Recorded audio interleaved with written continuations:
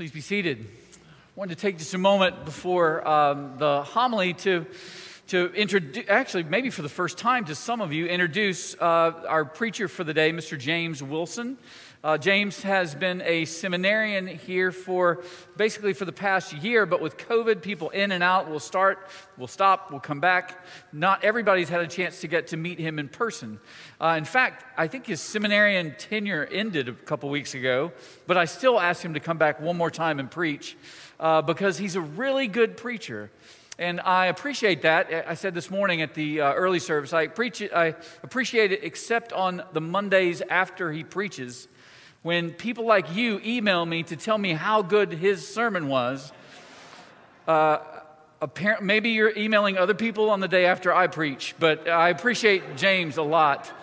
James will be going to Cambridge in the UK in a couple of weeks to begin PhD studies. But it's been a delight to have him here, to become a friend, and to send him out as a son of this parish into the world, and to have him preach the gospel to us today, which he does every time. So, James, thank you. So speak and so act as those who are to be judged by the law of liberty.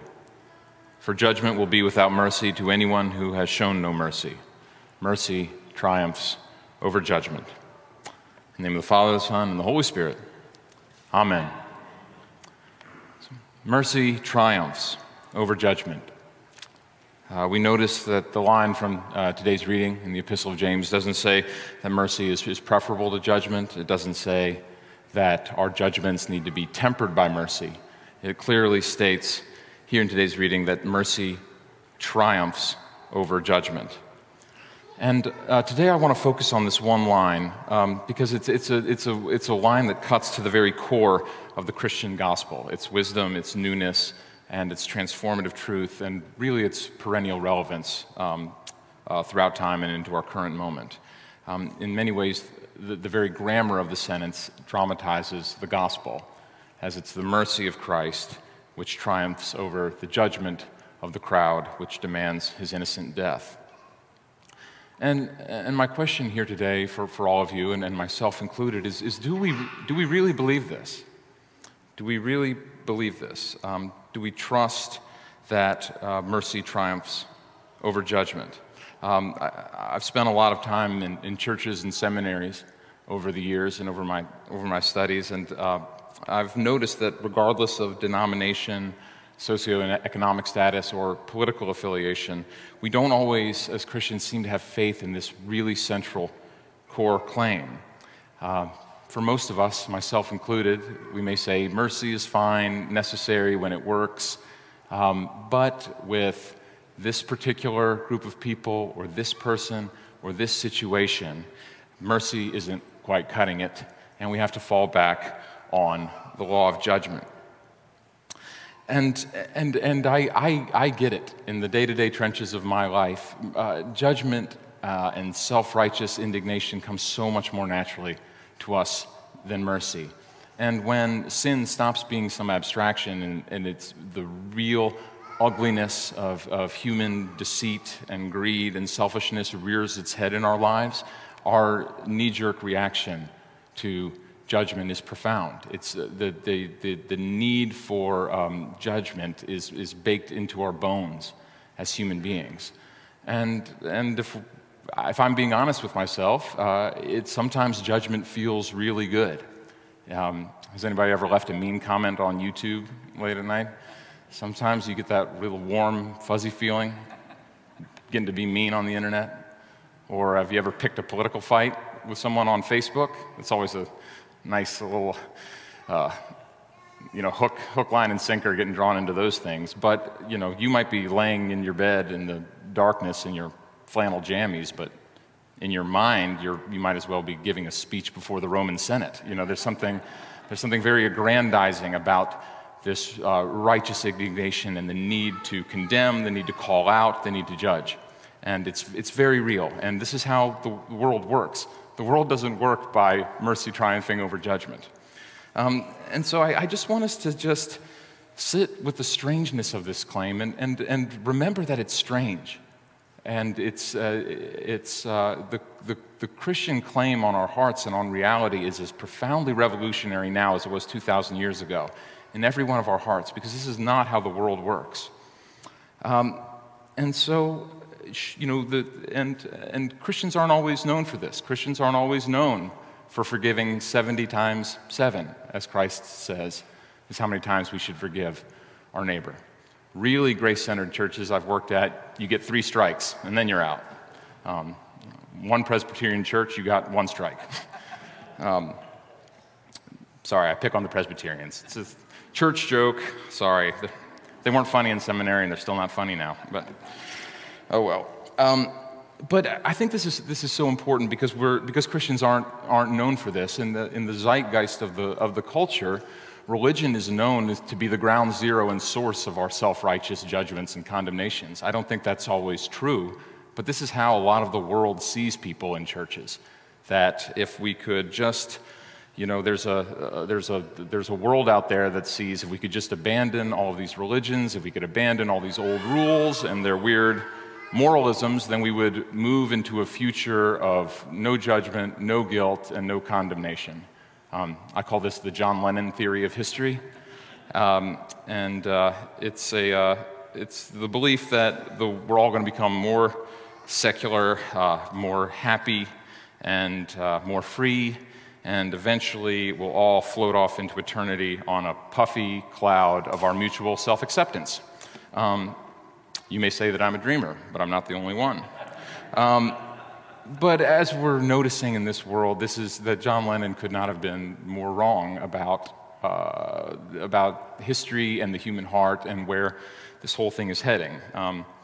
Because we do live in an increasingly secularizing world, but it is not a world that is finding itself raptured in justice or peace, and we're certainly not living as one.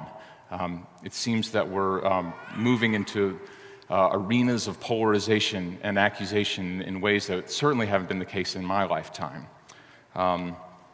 There was a great article in The Atlantic recently by Peter Beinart. It's called Breaking Faith. You all should look it up when you get home. It's a great article. But where he diagnoses this burgeoning situation that we're experiencing in this country in particular. And Beinart writes that though the battle over religious culture may have largely faded in the U.S., it is possible that what is arriving to replace it could be much worse. Though many Americans may be leaving organized religion, they have not stopped viewing the public realm as a life or death struggle between us and them. In fact, many have come to define us and them in more primal and even more irreconcilable ways. We find ourselves increasingly inhabiting a world where personal loneliness and private resentment is spilling over into the public sphere as a demand for vengeance. We're not quite sure of what we believe or who we should be following, but we're becoming increasingly dead sure of who our enemies are. And today I want to look at this epistle of James and how it can speak into this broader cultural moment that we're experiencing. But in order to do that, I think we need to move from this sort of bird's eye view of politics and culture and history, and we have to move right to the ground center of the human heart and the gospel diagnosis of the human heart. Because it's precisely in the inner depths of the human heart is where good and evil reside. Good and evil's not out there somewhere. Good and evil's right here, right here standing before you. And it's in the depths, the hidden depths of each human heart. Jesus is always after the inner man. Have you noticed that when you read the gospel? He's really not interested in what's happening up on the surface. He's interested in what's happening in our depths. And it's in this place, in our inner depths, where the gospel will always speak, and it will always find fertile ground for its truth and its transformative power. And the gospel diagnosis of the human heart, since Adam and Eve ate the apple, is that whether you're a religious heart or a secular heart, even a Presbyterian heart, a liberal heart or a conservative heart, Jewish heart or Gentile heart, all of us are, as human beings, baked into our DNA is the desire for self-justification. And what do I mean by this? By self-justification is we are all, every one of us, mea culpa, I'm chief among sinners, as Paul says, addicted to narratives of our own righteousness. We're addicted to narratives that see ourselves as separate, that see ourselves as superior, that ward off judgment. And because we're addicted to justifying ourselves, we end up becoming addicted to condemnation as well, because there needs to be a them to justify the us. I mean, have you noticed this at political rallies? Somebody will be saying, politician will say something positive, and everybody kind of claps. Another thing positive, everybody claps a little bit, and then he says, and then we're going to go get so-and-so, and the crowd roars, you know? It's the them that justifies the us. This is baked into us as human beings. And it's not that these self-justifying narratives are evil in and of themselves. The problem that Jesus repeatedly points out in the Gospels is that they're just not true. That they're not true. That so many times our perfect, clean stories that justify ourselves and our visions of the world don't serve reality, but often serve our own, the hidden agenda of our egos. I know we notice this in our neighbors, but do we notice this in ourselves? Right? Do we notice this in ourselves? And so often, this diagnosis of the human heart is strange and can be scary, but the more I live, the more I deeply believe it's true. That it's precisely in those deep parts of our hearts where we get the urge to condemn, is precisely those hidden areas of our heart where we're scared of being found out, where we're scared of being discovered. I think everyone I know has a part of their hearts where they're really afraid of being found out for who they really are. And I think that's the place in your heart where you feel most alone is, I think, all of us share in that place in some way. And this is really counterintuitive and true, but it's a lot of times condemnation can be used to cover over as a mask of some place where we feel like we're afraid of being discovered in ourselves. A great image of the hiddenness of the human heart was articulated by one of my favorite authors named Tim Kreider. He's an essayist and a cartoonist, and he has a really foul mouth, so I wouldn't recommend him as bedtime catechism for your children. But he's incredibly honest and often has brilliant insight. And in one of his essays, Kreider talks about one of the constant threats of email culture, which he calls the apocalyptic consequence of accidentally hitting reply all instead of reply. I don't know if anybody's ever, I mean, I'm sure you all have. I have. I'm really bad at computers. I have these problems on a weekly basis where you have this moment of terror. Did I hit reply all instead of reply? Did everybody get what I just said? But Kreider writes in this essay, he says, I've often thought that the single most devastating cyber attack an anarchic mind could devise would not be against the government or military or the financial sector, but it would be to simply make every email and every text ever sent universally public. It would be like suddenly subtracting the nuclear force from the universe. The fabric of society would instantly disintegrate, every marriage, friendship, and business partnership dissolved, civilization held together by a fragile web of tactful phrasing, polite omissions, and benign lies would self-destruct in a universal holocaust of bitter recriminations, weeping, breakups, fistfights, divorces, bankruptcies, scandals, resignations, blood feuds, and wholesale slaughter in the streets. I thought it was funny. I guess it's a little too honest. That's funny. But honestly, I mean, I think about that. I mean, take your own life. What would it mean for all of our emails and all of our texts to all of a sudden be universally made public? What would it mean if the inner depths of our hearts, the shadowy parts of our hearts, the places where we're afraid to be found out, the parts of us that need to judge others, what if this was all brought to light? It's a scary thing to think about.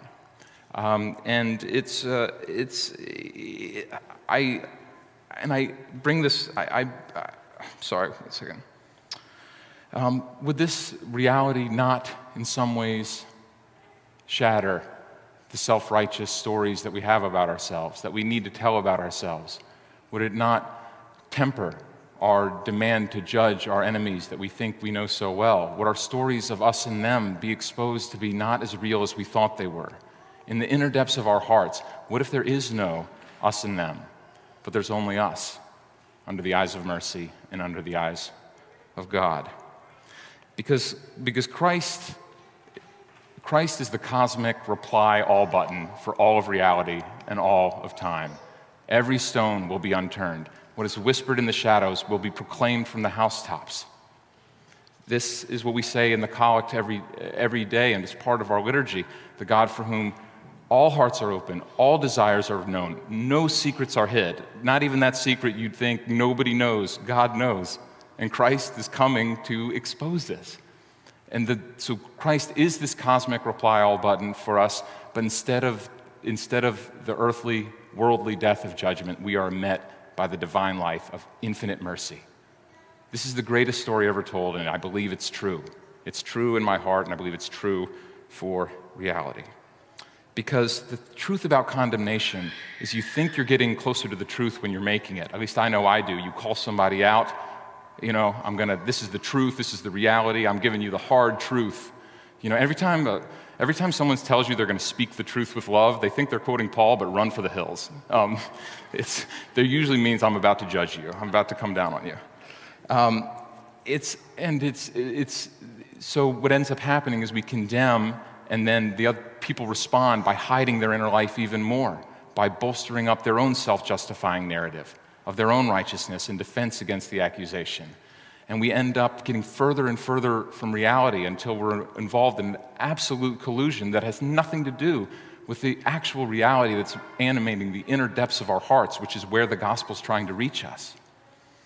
And the gift of mercy is that it allows us to move into the liberated life of the truth.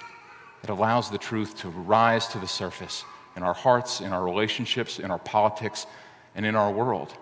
And I really believe Christ when he says that grace can fulfill the law in the way the law can't fulfill the judgment can't fulfill the law in the way grace fulfills the law. It still has the power to change all things. And I know in my own life, I don't know if this is true in your life, but think about the times you really changed. You really changed. It's hard with change because it gets so. There was a comic strip. It was a picture of it was a Far Side comic. It was a husband and a wife, and they were sitting across the table from each other, and the husband looks at his wife and he says, "Honey, I can't promise you I'll change, but I can promise I'll pretend to change." So change can sometimes have that kind of vibe. But I'm talking about times where you were really transformed, not pretending to change, but really transformed. And was it when you were condemned? Was it when you were accused?